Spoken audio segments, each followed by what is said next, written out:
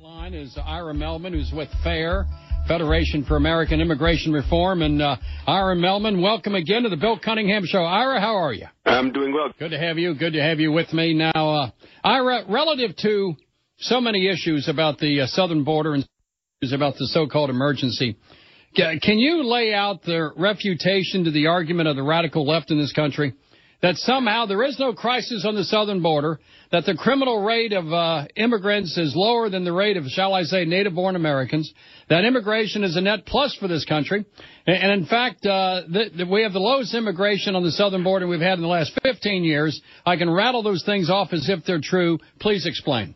Well, that's a lot to cover there, but, in fact, the opposite is true. You have more than 500,000 people coming across that border illegally every year. 500,000 people, I think, in most people's minds would constitute a crisis. Yeah. In addition to that, you have massive abuse of our political asylum system.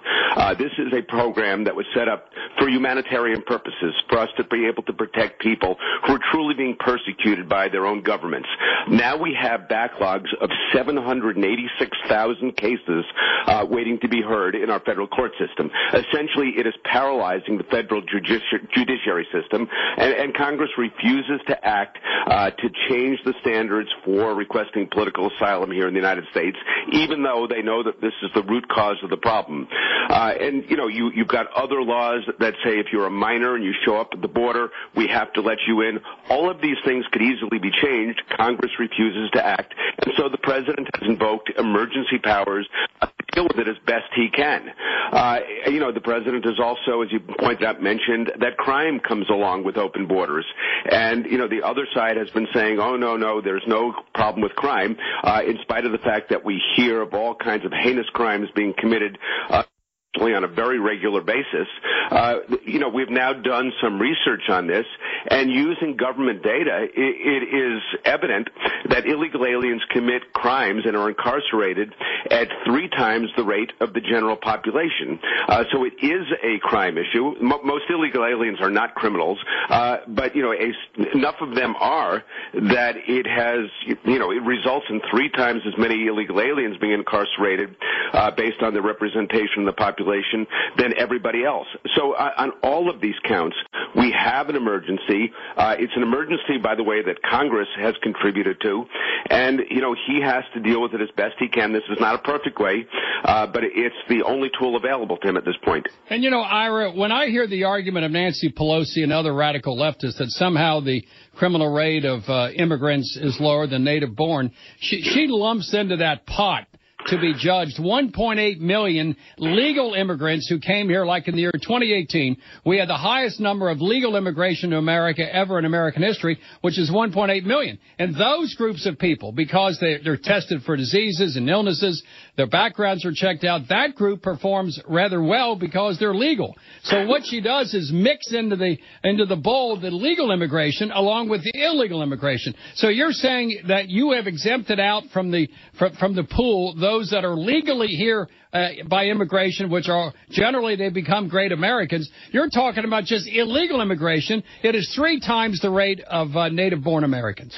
That's absolutely correct, and that's been what they've been doing for a long time, lumping legal immigrants who have gone through a screening process before they arrive in the United States with illegal aliens who are violating the law by their mere presence here, and then go on to commit other offenses once they're in the United States. That's the way they arrive at their statistics. And by the way, the statistic you just gave, that 1.8 million legal immigrants coming to the United States, that also undermines Nancy Pelosi's and some of these other folks' argument that we have a stingy immigration policy, that, people are forced to violate our laws because we just don't let people coming into the United States.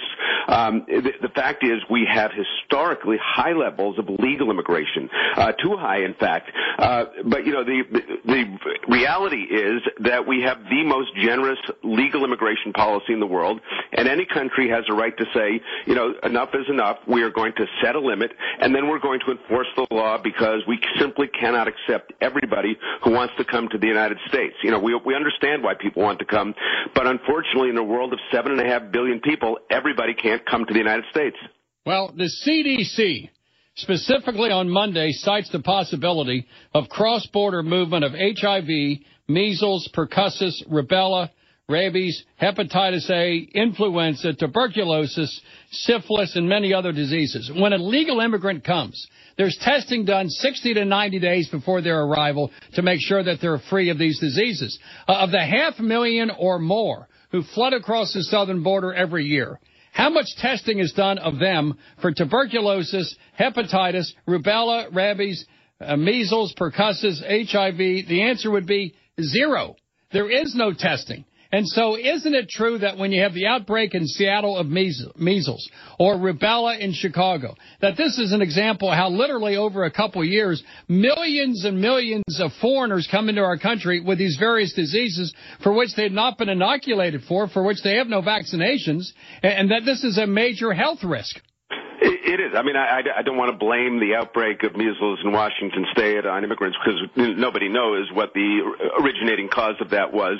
But, you know, the fact is when you have people coming into the United States who have not been tested for contagious diseases, that you do put the population at risk. And, you know, whether it was the cause of the outbreak of measles in Washington State or something else was, when you have kids in classrooms, people in public spaces who have these communicable diseases, it does put the population at risk, and we have an obligation to make sure that the people who come into the country do have been checked for health issues. But as you point out, you can't do that when people sneak across the border.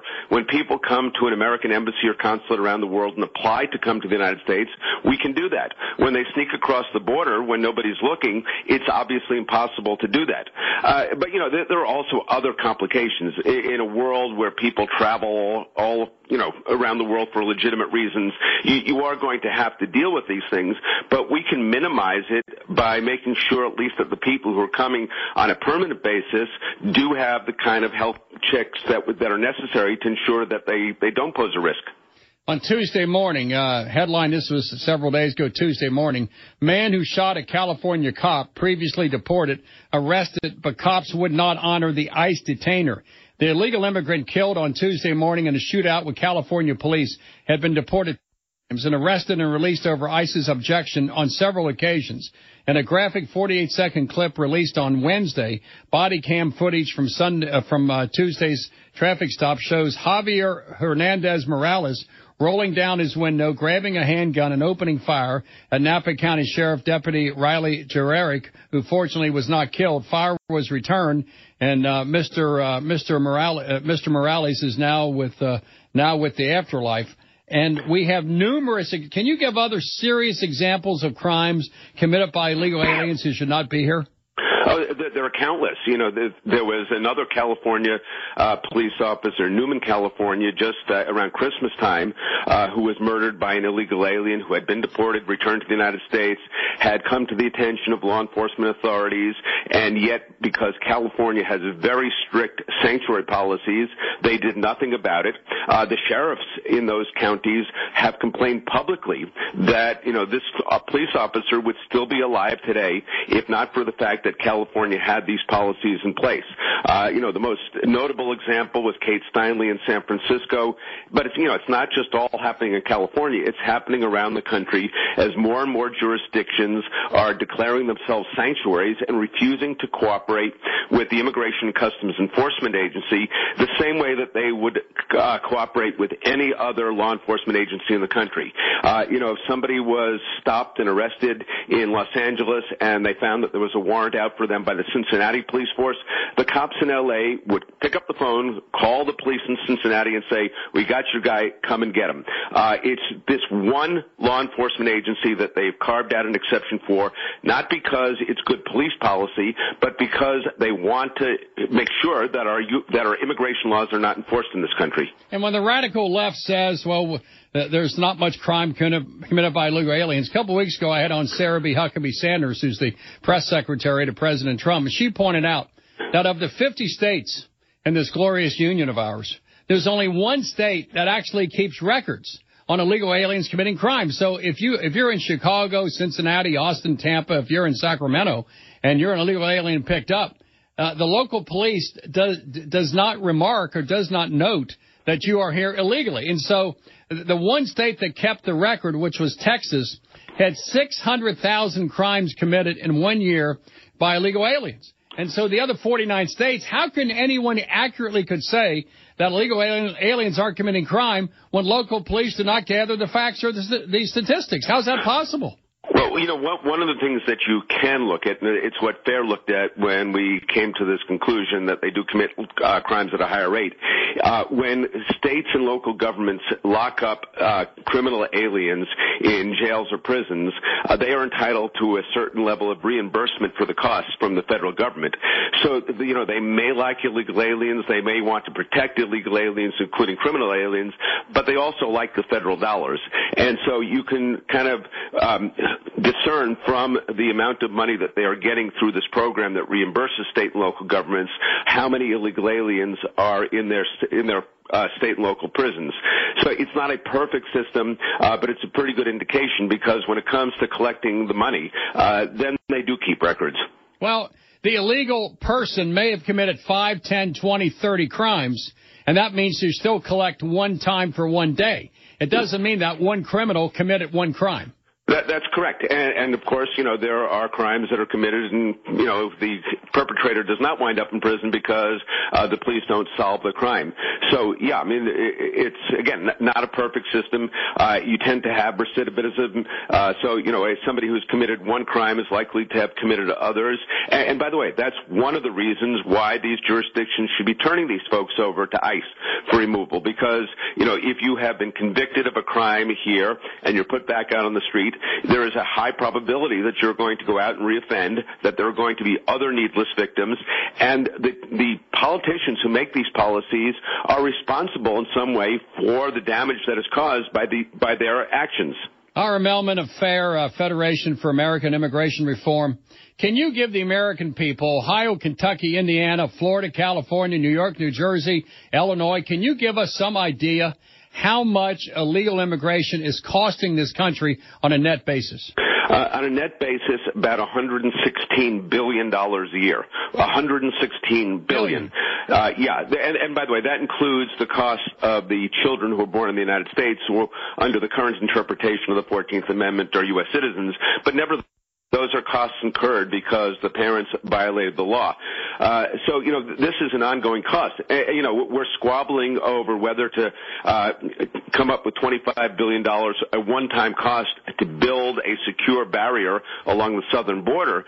These are recurring costs. Every year it costs that amount of money, and it probably increases because of inflation, because of new people coming to the United States illegally. So, you know, we're talking about a one-time cost of about $25 billion versus recurring costs upwards of $100 billion. So it simply makes economic sense to do this, and yet, again, Congress is refusing to do it. Why? Can you tell me why, mainly Democrats, why is the left refusing to crack down on illegal immigration and keep legal immigration at the highest levels in American history? Why are they doing this to us? Because they simply, for political reasons, want to do this. You know, you keep hearing arguments from Nancy Pelosi and Chuck Schumer that a wall is not effective. And that's exactly the opposite. They don't want the wall built because it is effective, because it would stop a lot of people, and for political reasons, they are being pulled ever farther to the left by, you know, the Alexandria Ocasio-Cortez wing of the party. They simply don't want these laws enforced. If you go back just a few years, when the wall was authorized back in 2006, Chuck Schumer voted for it, Senator Barack Obama voted for it, Senator Hillary Clinton, Senator Joe Biden, they all voted for it. As recently as 2013, Chuck Schumer stood up on the floor of the Senate and said how important it was to build a 700-mile fence along the southern border. It's only within the past few years, as the party has been pulled to the extreme left by, you know, a fringe of Democrats in this country, that they have taken a hardline position against virtually any kind of immigration enforcement. We kind of have to go, but the thought that I have, Ira Mehlman, is that right now we're in the golden age of trying to stop the flow into this country because of who's in the White House. You and I have been around a long time.